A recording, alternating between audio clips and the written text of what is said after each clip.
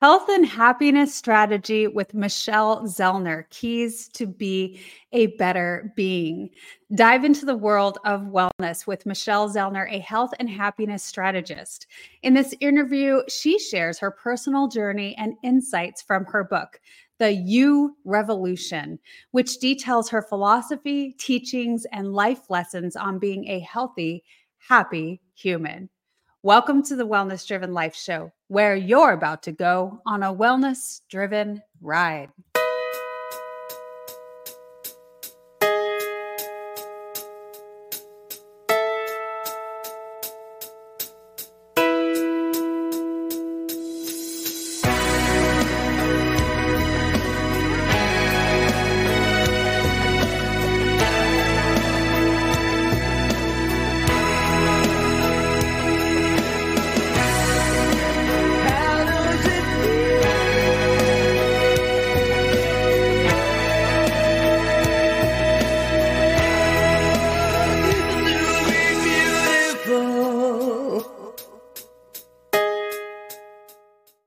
Hello, everyone. Welcome to Candy Apple Advocacy, the podcast for parents who want to advocate for their children's education.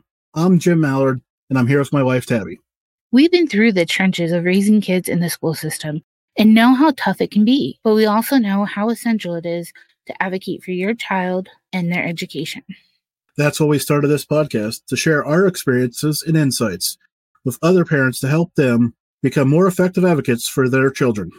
On this podcast, we'll talk about everything from general education, general school advice, the school choices you have available to you, different education styles, individualized education plans, 504s, and all those key terms that you've heard but don't know what they are.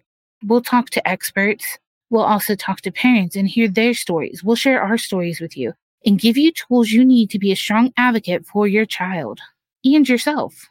Whether you're a new parent or have been in the game for a while, we invite you to join our community. Let's advocate together. Let me share with you a little bit about the guests that we have here today. Be a better being. That is the mission for Better Beings founder Michelle Zellner.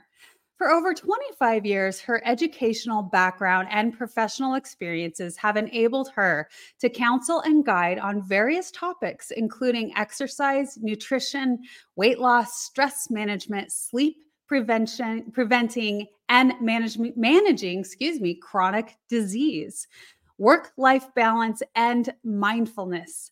She knows an awful lot.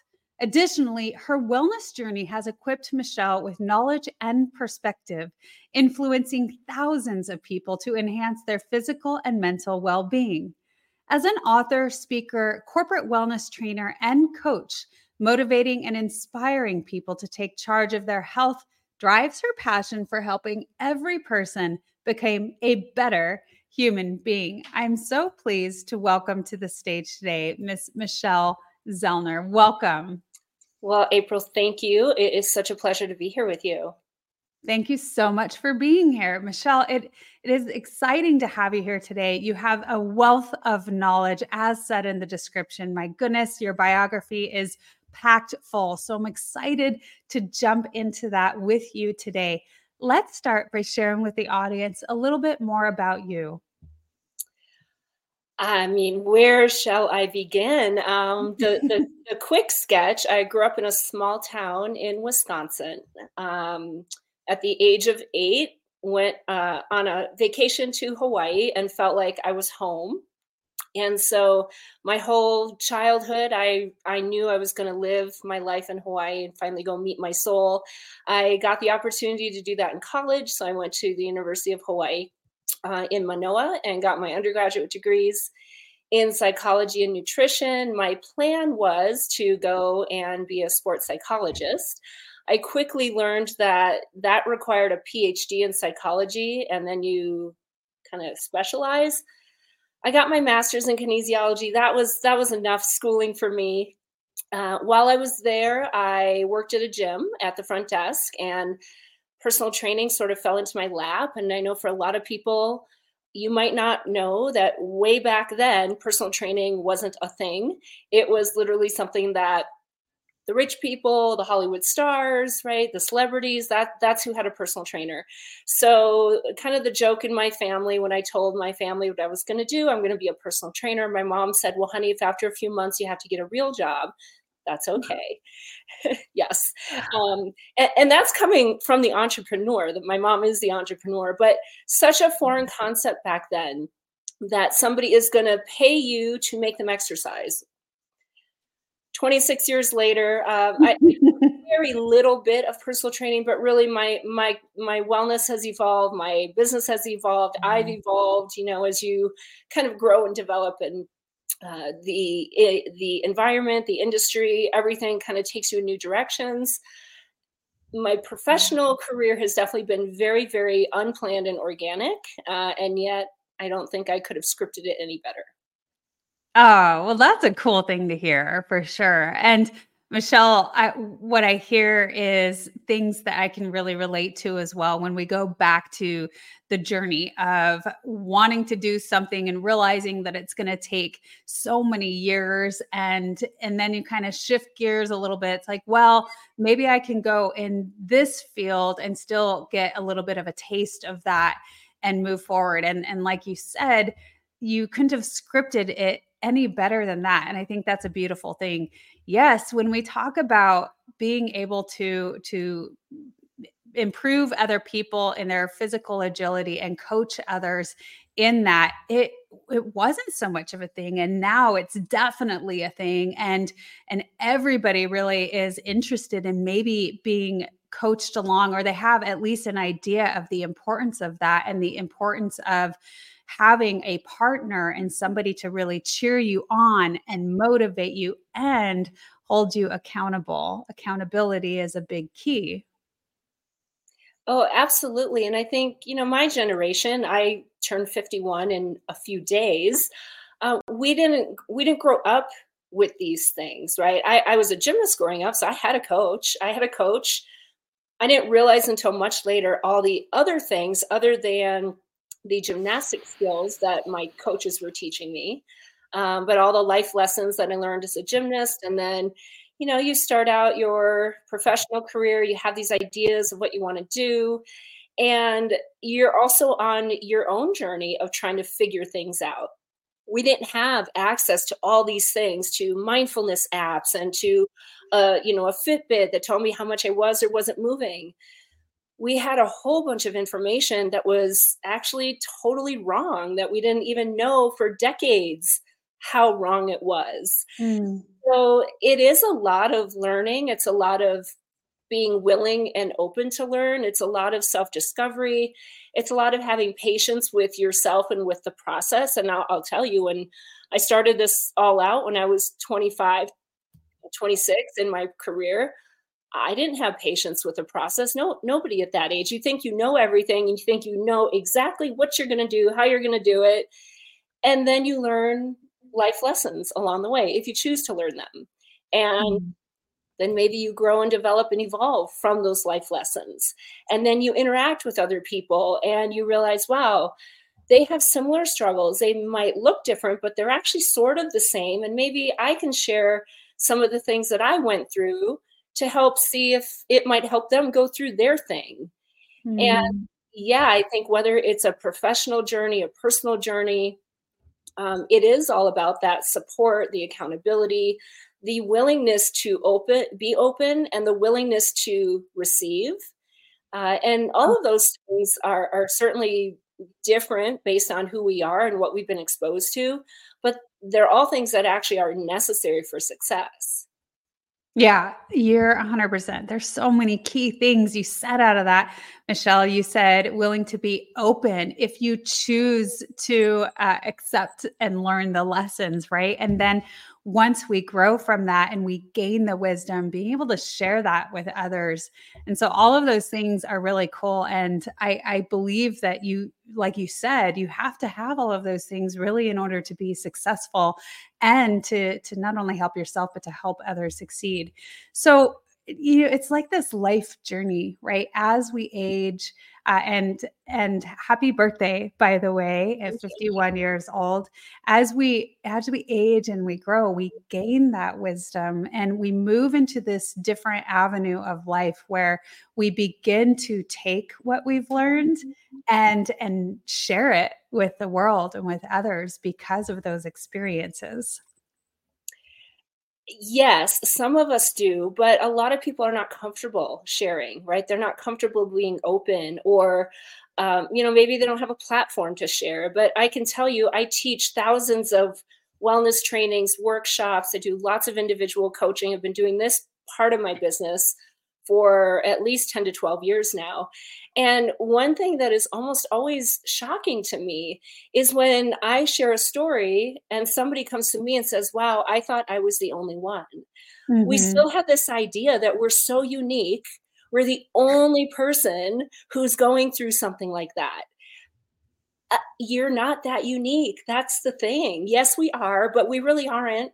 We're all humans just trying to figure out how to do life in the modern world, which we're not taught how to do. And we all have different experiences, things we were or weren't exposed to, the type of support we did or didn't have.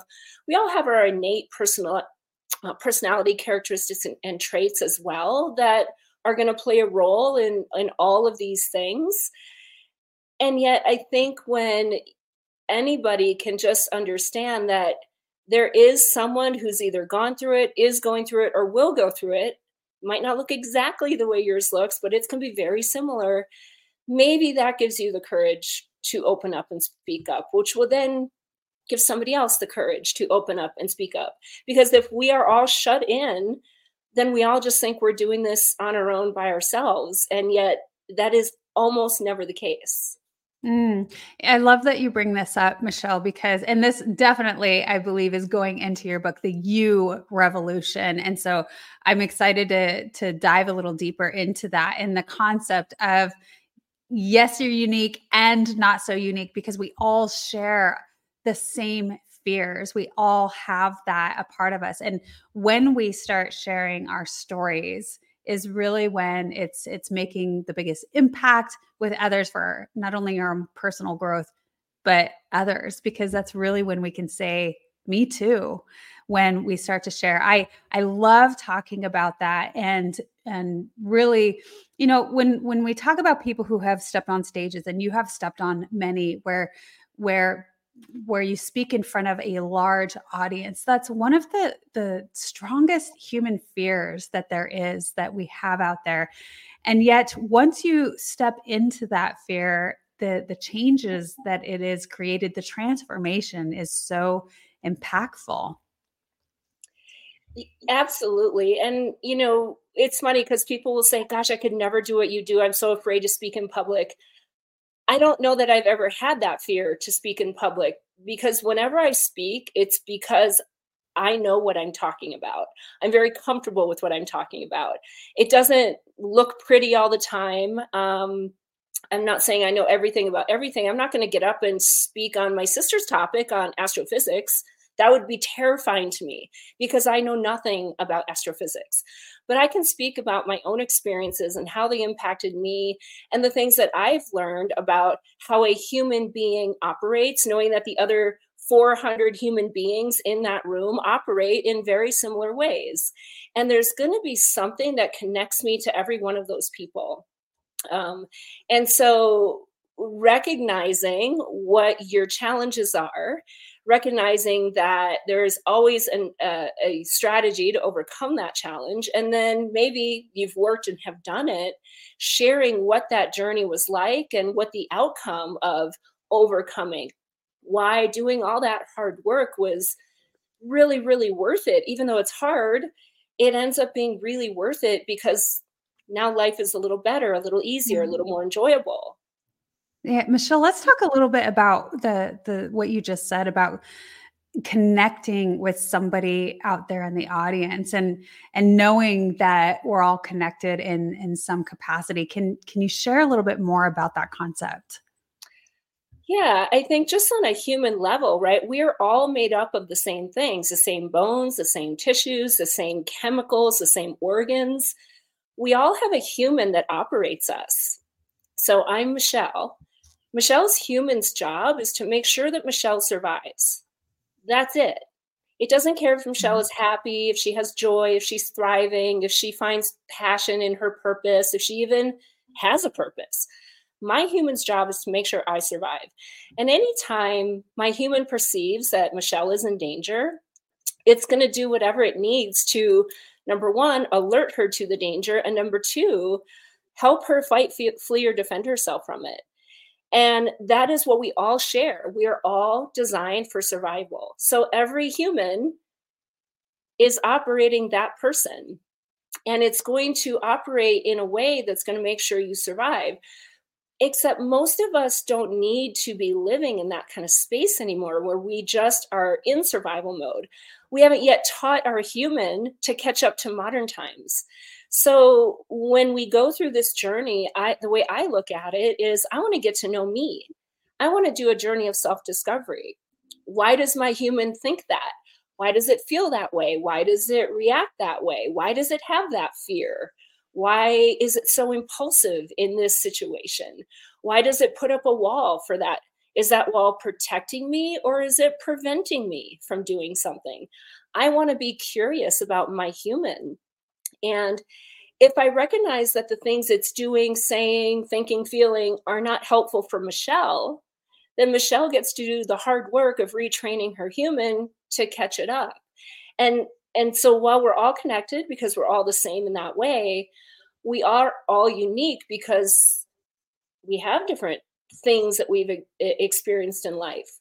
We have different beliefs, different values, different priorities. We have a different degree of desire to go on that journey of self-discovery. And so everybody goes, through it at their own pace in their own way. Some might hit a wall very early and totally stop.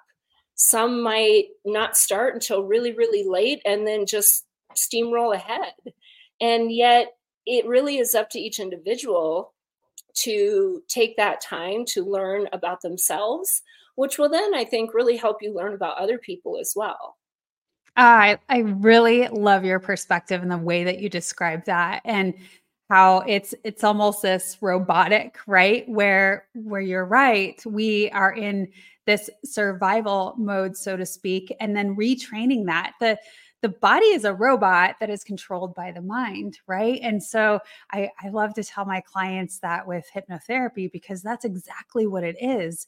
And so, Michelle, you created this awesome book, which I'm excited to get my hands on. And I feel awful that I haven't yet, but I'm excited to do it because even the title alone is really empowering, because it helps coach us into that and retraining ourselves into something that's greater, to be a better human being, right? And so I want to talk a little bit about that, but where did you first stem the idea of this, and what situations in your life really were profound for you to want to start going in this direction to become a better being? So the name of my company, Better Beings, came 26 years ago as a personal trainer. I was an independent contractor. And when I thought about really what I'm doing, it's better bodies, but a lot of it was so much conversation and the psychology of it. So better minds, better bodies, better minds, better beings, right? It takes everything. And as I evolved through my career and started doing some corporate wellness training, I had a contact come to me and ask if I would create a robust lifestyle, personal growth and development enhancement program, 10 to 12 weeks long, for their client, which at the time was the Denver Public School employees. So I reflected on all the things it takes to be a healthy, happy human. And boy, does it take a lot. I thought about the challenges that I had up until that time. So this was back in 2014 when I created the U Revolution program. We are now nearly 10 years post that. Trust me, there has been a lot of growth in that 10 years. But at that time, I thought about the challenges that I had, some of the solutions I came up with to overcome those challenges. And I just created curriculum that literally starts head to toe, inside and out. I think about the things that I never learned, that I know nobody ever learned because they don't teach us. I think about the things that I was taught that were totally wrong, that I had to unlearn and then learn myself, and kind of forge that path for others. And so it really was an amazing opportunity to create a program, but also to dig a little deeper and really ponder my own journey, because until then, I don't really think I did. I didn't look at it in that way. Yeah. And so, like I said, it covers everything from know your numbers, understanding hormones, sleep, social connections, time management, stress, nutrition, exercise, attitude, mindset, because this thing is one whole being and everything impacts everything. And you can't focus on one thing and neglect all the others and think we're going to be okay.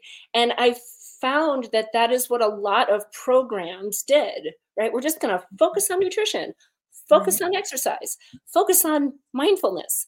Well, they're all connected. So you can't do one without having the foundation of others.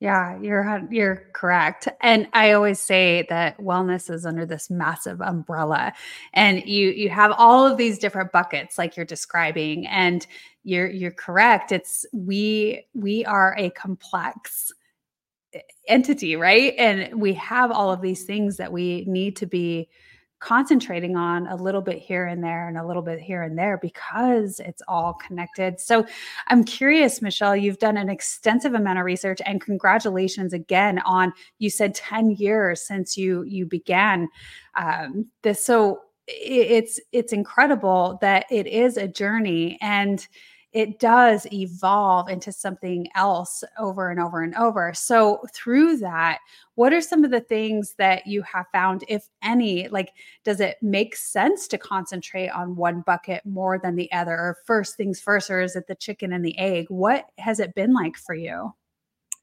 Well, I think it really depends on where you happen to be in your journey, right? So when someone says, well, what should I focus on first? I don't know that without knowing a whole bunch more of you. And so for me, I'll give you just the quick backstory. Being a gymnast growing up was great, but it definitely contributed to my very unhealthy relationship with food. And so after I quit gymnastics, I kind of went on my I can do whatever I want tour, which meant I can eat whatever I want, and proceeded to gain about 55 pounds in a year and a half. Because when I go big.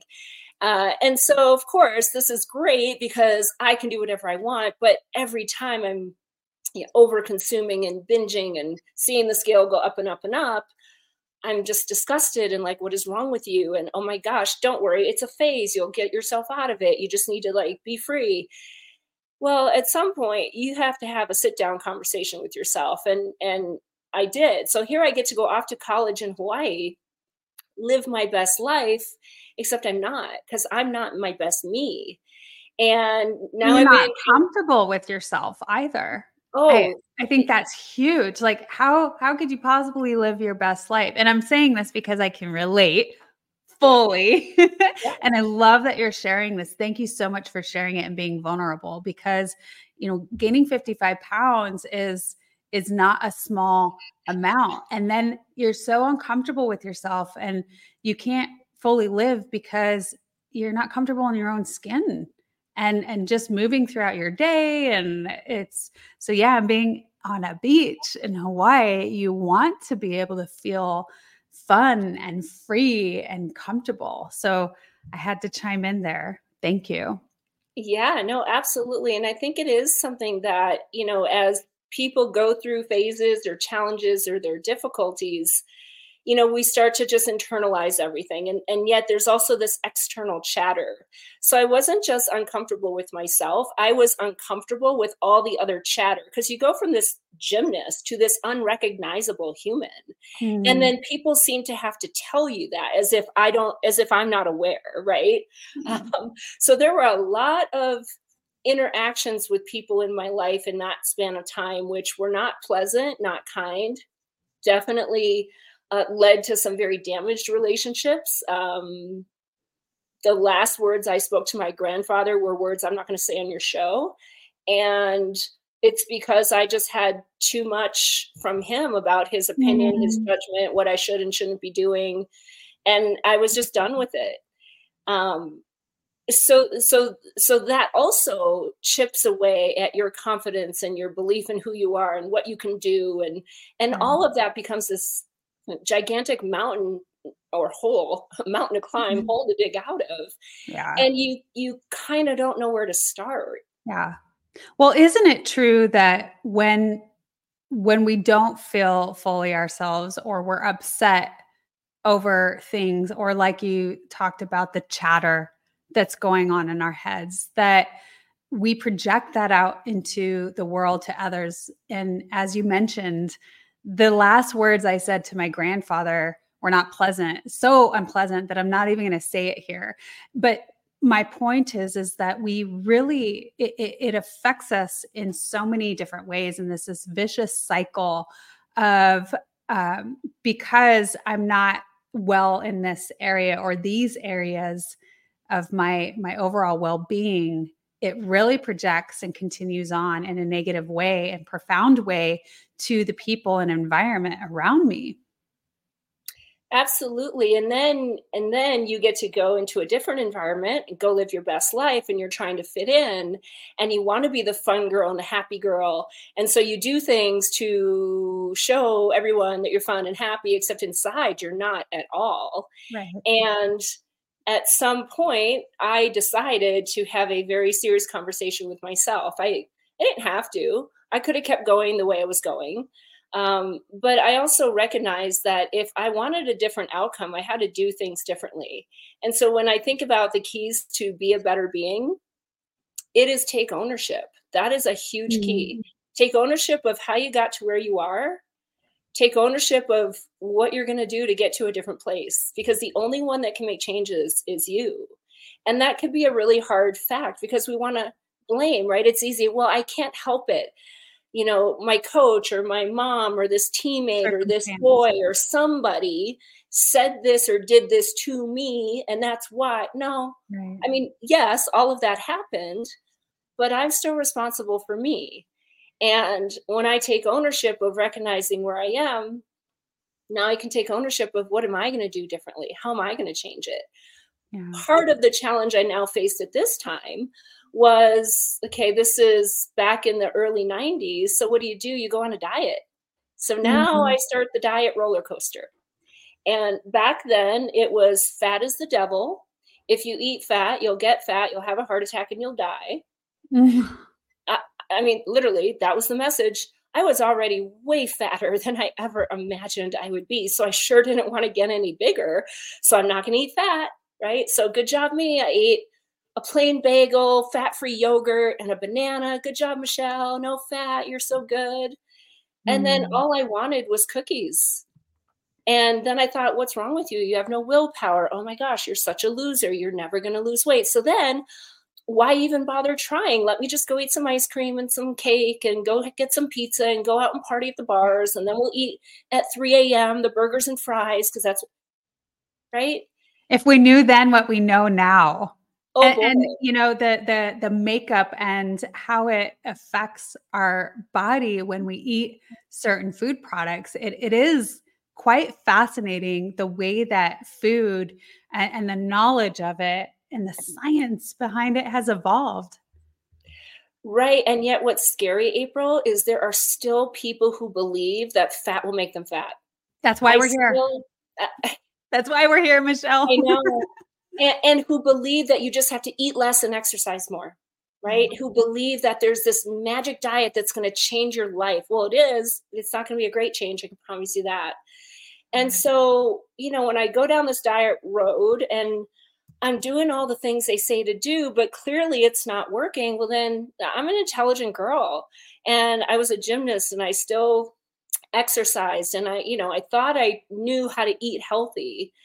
And clearly something wasn't right. So I decided to try to figure this out myself and try to go back to basics and understand how a human body wants to be fueled. And that's actually where I came up with my phrase, PFF is your BFF. And that's why I wrote a book, my little nutrition handbook, the PFF is your BFF handbook, because a human body wants to have its blood sugar steady. And you do that by eating protein, fat, and fiber. That's how you make steady blood sugar. And that is the key to your life, is steady blood sugar. Okay. So PFF is protein, fat, and fiber. Yes. Awesome. Yes.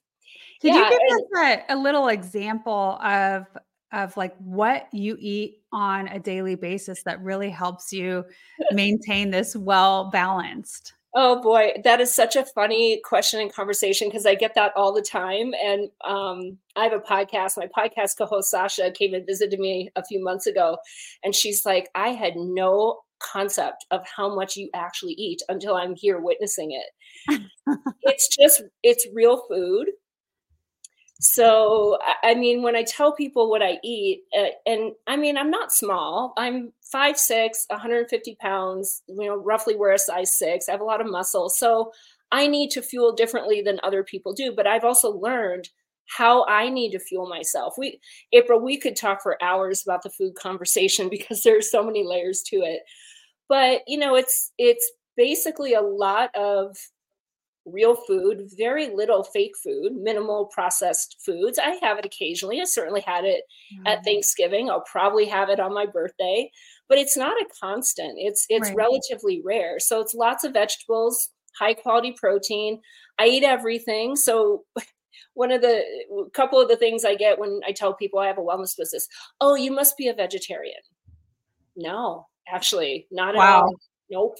Yeah. Or they'll say, oh, you probably do yoga, or no, don't do yoga. I don't meditate. No, I don't do any of those things. I live a real life that I know works for me. And when it comes to food, I eat animal products, plant products. They're real. If I can go outside and find it, I know it has raw materials that my human knows what to do with.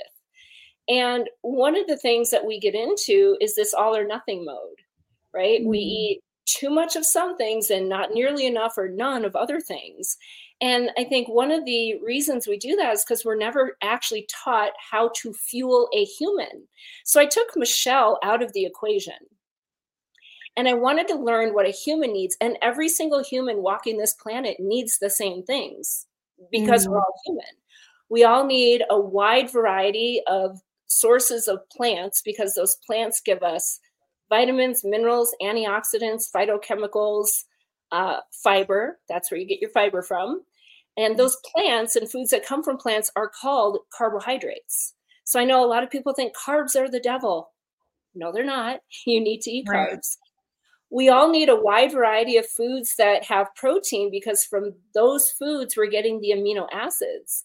And amino acids link up in our bodies to form a whole bunch of different types of chemicals that carry out a whole bunch of different functions. We all need a wide variety of foods that give us fat, because they give us different fatty acids.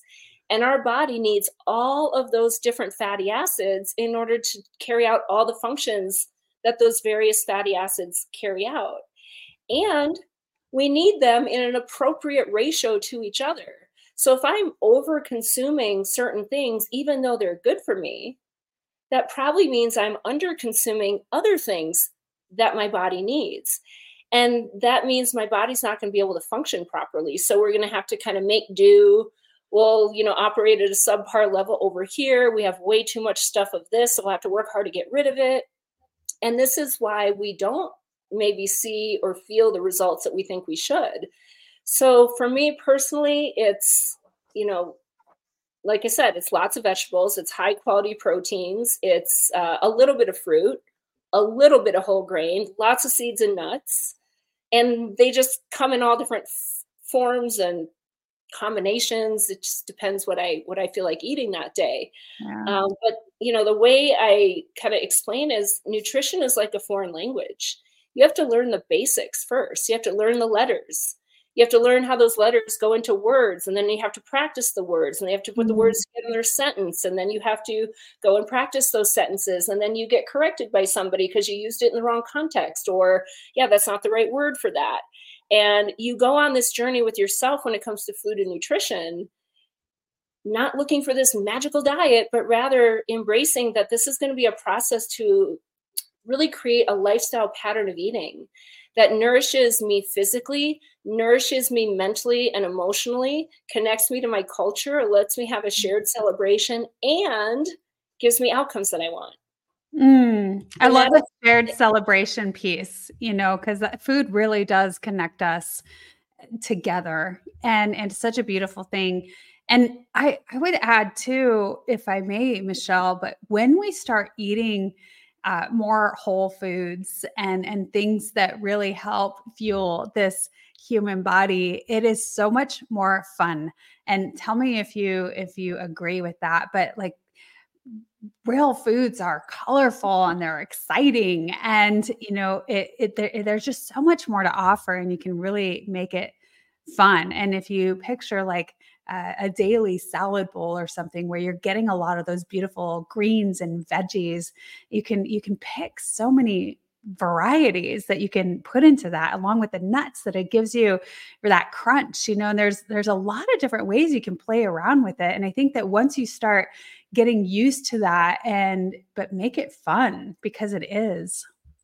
Well, I totally agree. I think our attitude about food is one that most of us need an adjustment on. I know I certainly did, right? We reward ourselves with poison. Granted, it tastes delicious. And we feel like it's punishment to eat all those things that you just shared, right? Like healthy food is punishment. Right. And I think, wow, how backwards is that? Right? It's so backwards. And we have this idea that healthy food is boring and it doesn't taste good and it costs too much.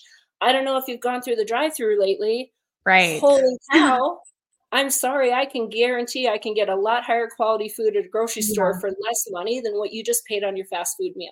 100%. Let's just sit on that for a minute, Michelle, because that is so, so true. And I think that definitely it's that shifting the perspective and the understanding of exactly that the opposite is in fact true. And we don't grow up with that, and society doesn't shape us to have that understanding of it. And it certainly has shifted, if it ever was that way at some point. And it's funny because I hear that often, and I'm sure you hear that very, very often as well, where I can't afford to be healthy and eat healthy. And it couldn't be further from the truth when you really start to price compare. And maybe it starts to get more costly when you're purchasing like the products where it still is processed, so to speak, but it says that it's healthier, or it says it's keto, or it's organic, or what have you. But you just have to learn and shop smartly. And I like to say that is really voting with your dollar as well. Well, and a couple of things I remind people is you pay now or pay later. So you can go cheap on what you put in your body. There's a good chance you are going to be paying for that later, whether it's in lack of energy, it's in not feeling good physically, it's in not feeling good maybe mentally and emotionally. Maybe it's in chronic disease, and now we have all the costs associated with that.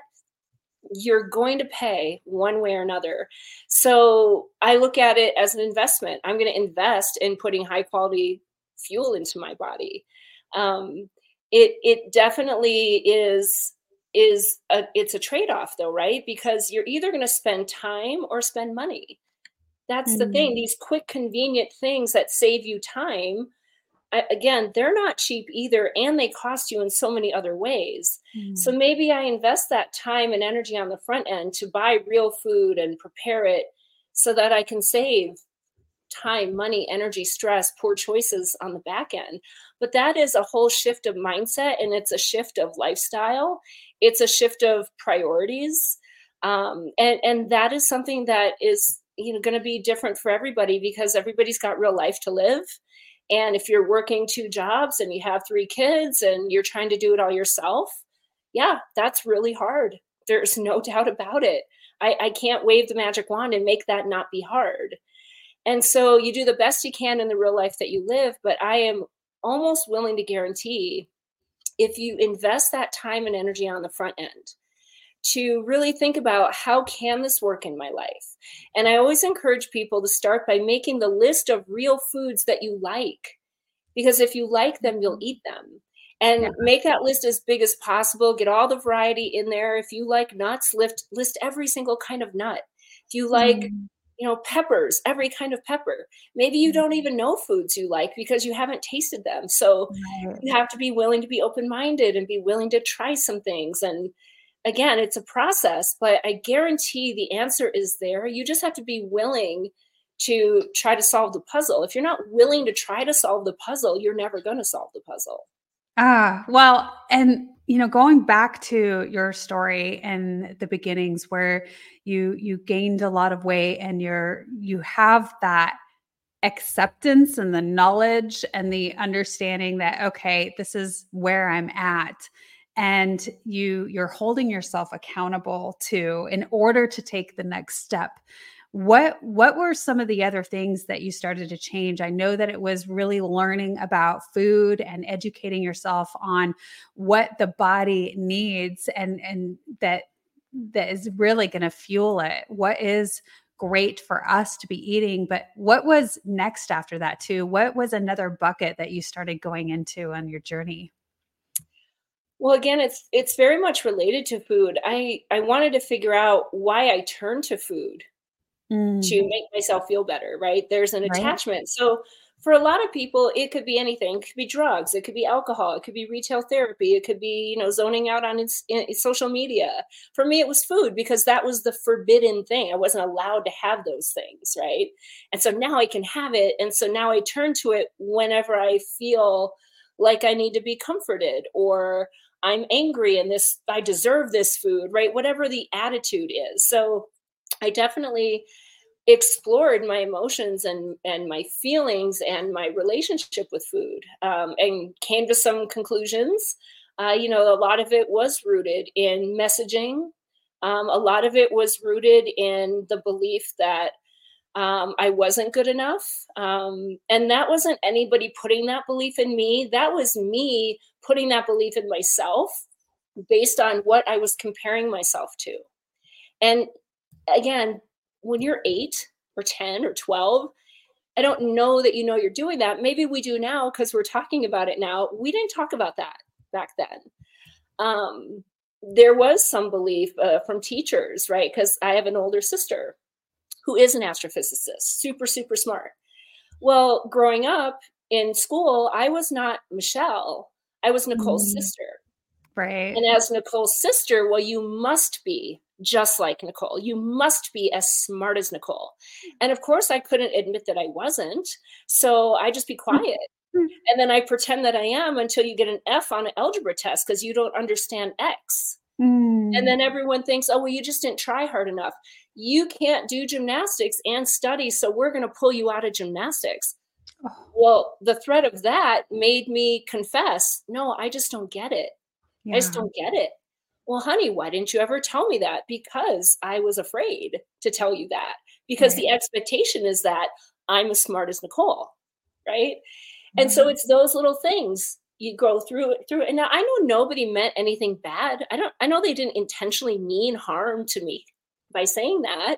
And yet that's the thing that imprints. And that's what then begins to start to shape your beliefs. Right. And your beliefs become your actions, and your actions become your results. Yeah, absolutely. Goodness, all of that, the emotional pieces to us that's why we do the things that we do. And that's why we show up and not feeling like we're good enough for one reason or another. And it oftentimes stems from that early childhood experiences. It definitely does. And I've said this in the past. I wish I could go back and hover over my life as I was making some pivotal choices. And I will say because it's hard to go back and remember where you were and how you were feeling at that time. But one of the major pivotal, and it's probably not, well, the first one was actually quitting gymnastics without telling anybody. That was probably my very first big girl decision that I made all on my own as a 17-year-old. because I realized that I wasn't going to do it in college. I was going off to Hawaii, which is where I always wanted to be. And I really wanted to give it up while I still had positive thoughts about it, because it did give me so many benefits. So that was the first probably big girl decision I made on my own. The second one was ending a relationship, rather than, again, kind of deciding to stay in something because it's easy, it's familiar, because that's what I thought I wanted. So when I was 25, after grad school, got engaged, we'd been long distance, moved to Texas to go start our life together, planning our wedding for like February of the next year. And I got a phone call from a girl telling me that she and my fiance's child would be turning 1 next month. And she just thought I should know that before I married him. Whoa. Right. Oh, Yeah. geez. Yeah. That's some heavy, interesting news, right? Right. So here you are at 25, thinking you have your whole life figured out, your whole life in front of you. I got my career, this personal training thing. Wow, this is amazing. I got my husband to be like, he's amazing. We have a great life, and it's going to just get better from here. Right. And now what? And so it took a week before I made the phone call to my parents, because I knew once I called them, there was no going back. That is not a standard in our family. And I do give my parents so much credit for our upbringing. They set us up with expectations. And part of those expectations are what you deserve and what value you have. And this isn't something that goes on in our family. You don't accept that. That's not acceptable. And so while it was a really hard phone call to make, I knew once I made it, that was like the decision was made. And it was hard. I mean, it's so much easier to not make hard decisions, right? That's the reality. And yet it was also incredibly critical and important, because as I go back and think, well, a lot of people stay, a lot of people work it out, a lot of people would, he'll change, he'll do all these things, it'll never happen again, right? You love each other, okay, great, let's get married. And then, who knows what, right? Now we have 3 kids, and now we're horrible and we're getting divorced, right? So it gets a lot more difficult the longer. So right. Bravo for you, Michelle, for making that decision, because it's not easy to make that decision. Especially in the beginning, and that's the first lie or whatever, it's like, well, it was a mistake, or whatever excuse you give yourself and they give it. It can have a tendency to really just create larger and larger issues down the road. And so I think, again, bravo for you for even at the young age of 25, because that is young. What is it now that they say our brains are fully developed? It's around that age, 25, 26, right? And so there's something to be said about that, and that it is a piece of you that does respect yourself to make the decisions that and shows your value. So yeah. And at the same time, there's a lot of self-doubt. There's a lot of questioning. What did I do wrong? Why wasn't I good enough? Why did you do this to me? How could you do this? Right? There's a lot of that. Like, I take guilt and blame, and then of course the anger, right? The anger, you ruined our life. So I'm not, that was a lot of learning, a lot of healing. And at some point we get to forgiveness. And then at some point you look back and you say, wow, yeah, that, in hindsight, that needed to happen. So thank you to that girl who called me, because had she not, who knows what my life would have been like, right? So it is one of those probably bigger, more powerful life lessons that I had the good fortune to learn at a very young age, that set me up for a future of how to go through hard things. And I do think that if you haven't gone through really hard things, number one, you don't know that you can do it. Number two, you don't have the skills that you develop through those hard things to help you go through life again. So you go through all the phases that you need to go through. And hopefully at some point you come to the other side of gratitude of having that experience. And I write about all of this in my book. So I'll just give the quick fast forward 10 years later, where I'm living a great single life for all these years. I figure I'll probably meet somebody, get married, and go on and have a life. Well, it didn't happen until I was 35. And oh my gosh, I met this guy, and this is it. And this is why all, this waiting has happened, and it's amazing. And then it wasn't. And I'll let you read in the book what all of that is, because I wouldn't want to get into too many details because we'll take forever here. And yet, going through all of that, even I learned that this first experience was like JV League compared to this one. But had I not gone through JV League, I don't know what I would have done during this one. I don't know that I would have healed and gone on that forgiveness journey as quickly as I did had I not had that JV League experience first. So to think that you're never going to have something yucky happen to you is delusional. I'm just going to say it. Life is full of difficult things. Life is full of hard choices. Life is full of distractions and disruptions. It's what you do in the face of those things and how you choose to come out of it that is totally up to you. And it's that is going to shape who you end up being. So a big leap forward in my own journey happened after this second relationship. And the lesson was bigger because the situation was bigger. Yeah. But I will say I chose to learn the lesson, right? And that's the thing, is I look back at it now and for many years with gratitude that I went through that, because it has allowed me to share with a lot of people different things about mental health and about perspective and perception of humans, relationships. And it's helped me transition in and out of things sooner rather than later when I recognize what the right way to go was. Yeah. Well, Michelle, when we have to have those lessons to kind of understand a little bit of each of those buckets, right? And understanding through those experiences. And I think it's beautiful because you are showing up now in the world where you're able to coach others, teach others, shine the light, and inspire other people to live their best lives because of those experiences. And so I think that's really incredible. I wanted to bring in to the stage some of the photographs that you gave. So let's talk about the why, the reasons, and all to that. So Michelle, let's talk about these beautiful human beings that are a part of your life. My dad likes to say we don't have a family tree, we have a family stump.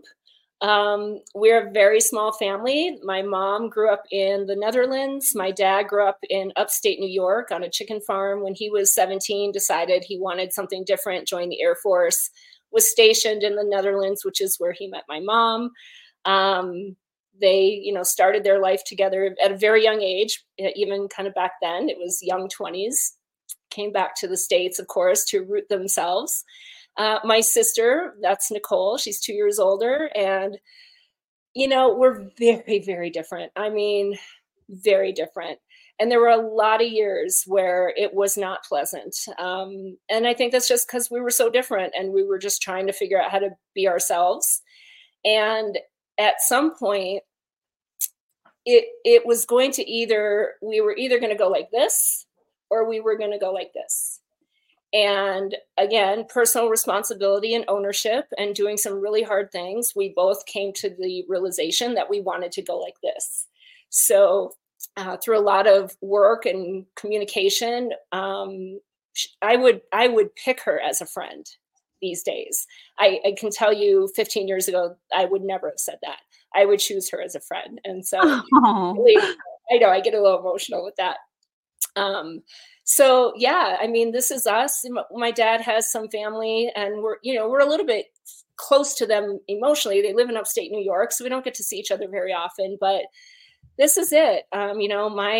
My life turned out where I'm not married. I don't have kids. My sister's life turned out that way as well. Neither of those were intentional, just the way it happened. Wow. And we're all very grateful for the love and the family that we have. Yeah, that's beautiful. It's very tight knit that way. Yes. That's Here's my you dad. and your dad. Yeah. I mean, they're literally the best role models I've had in every facet of life. I just can't even tell you how grateful I am, because growing up, I thought everybody had parents like me. I didn't know that my parents were pretty unique, and they're even more unique. I mean, they've just hit 56 years of marriage, I believe. And they actually love each other, like actually still enjoy each other. My sister and I love to travel. She travels the world for lots of amazing research that she does. And every now and then when the opportunity arises, she invites me along. So we went to the Galapagos this past summer. So that's at a beach in the Galapagos. Yeah. How fun is that to travel all over for research? And so fun. Yeah. This is that, love each other. Yeah. And I have 100 pictures similar to this, because that's just who they are. They came out a few years ago to Steamboat, and we were on a bike ride and they just took a little rest. This is at actually one of our favorite beaches in Hawaii. So as a family, we've been going to Hawaii since I was 8. And my parents actually lived there 2 separate times, 10 years apart, and actually just this past March decided to call it good and move back to Wisconsin. So that makes a lot of sense on why, in your earlier years that you chose to be in Hawaii, because you knew what that was like and that you loved it. Yeah. This is probably one of my favorite and most special memories I'm ever going to have of my mom. This is actually last year at my birthday. They were living in Hawaii at the time. And we made some art together, and I have her piece and my piece hanging in my hallway. And it was just so much fun to create something that I will get to keep forever and ever. That's beautiful. I think that creativity is so important to our overall well-being. Absolutely. Oh, and these little fur balls. Sadly, I'm down to one. It's 2023 was a little different from what I expected. My dear sweet Axel passed away while I was away on an overnight trip. So I have Bodhi left. She's the one in front. She actually is sitting right here on my coffee table, because anytime I'm in this position, she knows she gets fed treats. And so she is now my shadow. She's has to do double duty since her sibling is no longer with us on this earth. And so she pulls double duty and gets all the attention. Pets are another, really huge aspect to us. And I don't know if you would agree with that either, but I think you will, because they're here for us. I like to say that our team for the show is 2.5. That's me, my husband, and our cat is the half. Primarily because she doesn't have thumbs, so she's not very helpful.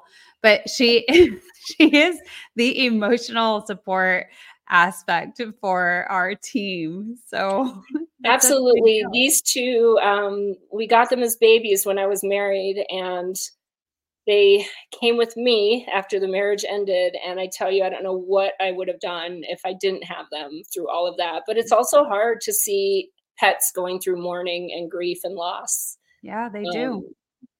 Yeah, but Bodhi and we're figuring out how to be a 2-critter household. Okay, so this is one of the books. Yeah. So the U Revolution, that program I created for Denver Public School employees, actually last spring was year 10 of offering that program to that group. And it was the 2017 group, a man named Nicholas Simonetti said, Michelle, you really should write this in a book. And I thought, oh, that's a good idea. I don't know why I never thought of it. So that is the U Revolution, the journey of a better being, is all the class stuff that I teach with my story threaded through it. So that's the big book. And then the PFF is your BFF handbook. They would always ask us, can't you just make a list? Can't you just give us a list? No, I am teaching you to make your own list and come up with your own PFF combos, because You know the food you like. You know the food that you'll eat. You know the food that you can prepare ahead of time and take with you. But after years of them begging, I thought, okay, I will put it in a nice little book, but these are just my ideas. You still have to do your work. But the PFF is your BFF handbook is like a nice little starter cheater's guide to the concept of PFF, how to do it, to show you that it really is very, very simple. Very simple. I love too and I would love to know, Michelle, the choice of all of the colors and, how this is all like kind of meshing together. It's really cool, the artwork. Is there a reason behind that? There is. It's my amazing graphic designer, Victoria Wolf. I had a basic concept. So I also used to own a design business. So I have a little bit of design, creativity in my brain. And for the U Revolution, I wanted it to be exciting and splashy and fluid. And I feel like, when I gave her those words, like, this is sort of what she came up with. We've tweaked it a little bit. But I think because it is a journey, right? Nothing is static. Everything ebbs and flows. We have peaks and valleys. We go in circles. We stand still. And that actually is the journey. And I want people to be excited about their journey, not dread the journey. I think things that are delivered as self-help are kind of delivered as like, I have to read this to be a better human, right? No, you get to explore how a human works and what's going to work for you. So I wanted it to be very alive and very lively, because I really think that's what the journey of life is. Yeah. Oh, that is really cool. I love that I asked that because I saw that all those little pieces and I wanted you to explain it in your own way because I think that is really beautiful. So thank you so much for sharing. Michelle, it has been awesome to have you on the Wellness Driven Life Show. I want to make sure everyone knows where to find you. I have it displayed a few times throughout the show. And for those of you listening in, www.betterbeings.net is where you can find more information about Michelle, the things that she offers, the books, and all of that lively content. Again, that is www.betterbeings.net. Michelle, it's been a pleasure. Is there anything else do you want to share with the audience today? I think I'll just leave with one of my mottos. I have lots of them. You can probably see my word cloud back there. Lots of those are things that come out of my mouth very frequently, but probably the one I see the most often and the one that rings in people's ears is hard now or harder later. Everything is hard, right? It's hard choices. That is the reality of it. And often when I'm teaching on any topic, somebody will say, yeah, but it's hard. That is correct. It's also hard now or it's harder later. And that is almost always the case. I am very confident that if you choose hard now, not only will you enjoy the journey to later a little more, you'll probably avoid or at the very least minimize harder later. So make the hard choices now, embrace the journey, do it with an open mind, an open heart, patience, purpose, grace and gratitude, all of those things. And just commit to doing the best you can with what you have. But if you want more, you have to do more. If you want to be better, you have to be better. And when you implement all of those things, I know you're going to reap the benefits that come out from the other side. Michelle, thank you so much for sharing your insight and your wisdom, your stories. They've been incredible. I know that they definitely are impactful to the audience. So thank you so much for being our guest on the Wellness Driven Life Show. And thank you to our audience. Without you, the show wouldn't be possible. So we appreciate you more than you can know. So thank you so much for tuning in. Goodbye for now, and we will see you next time.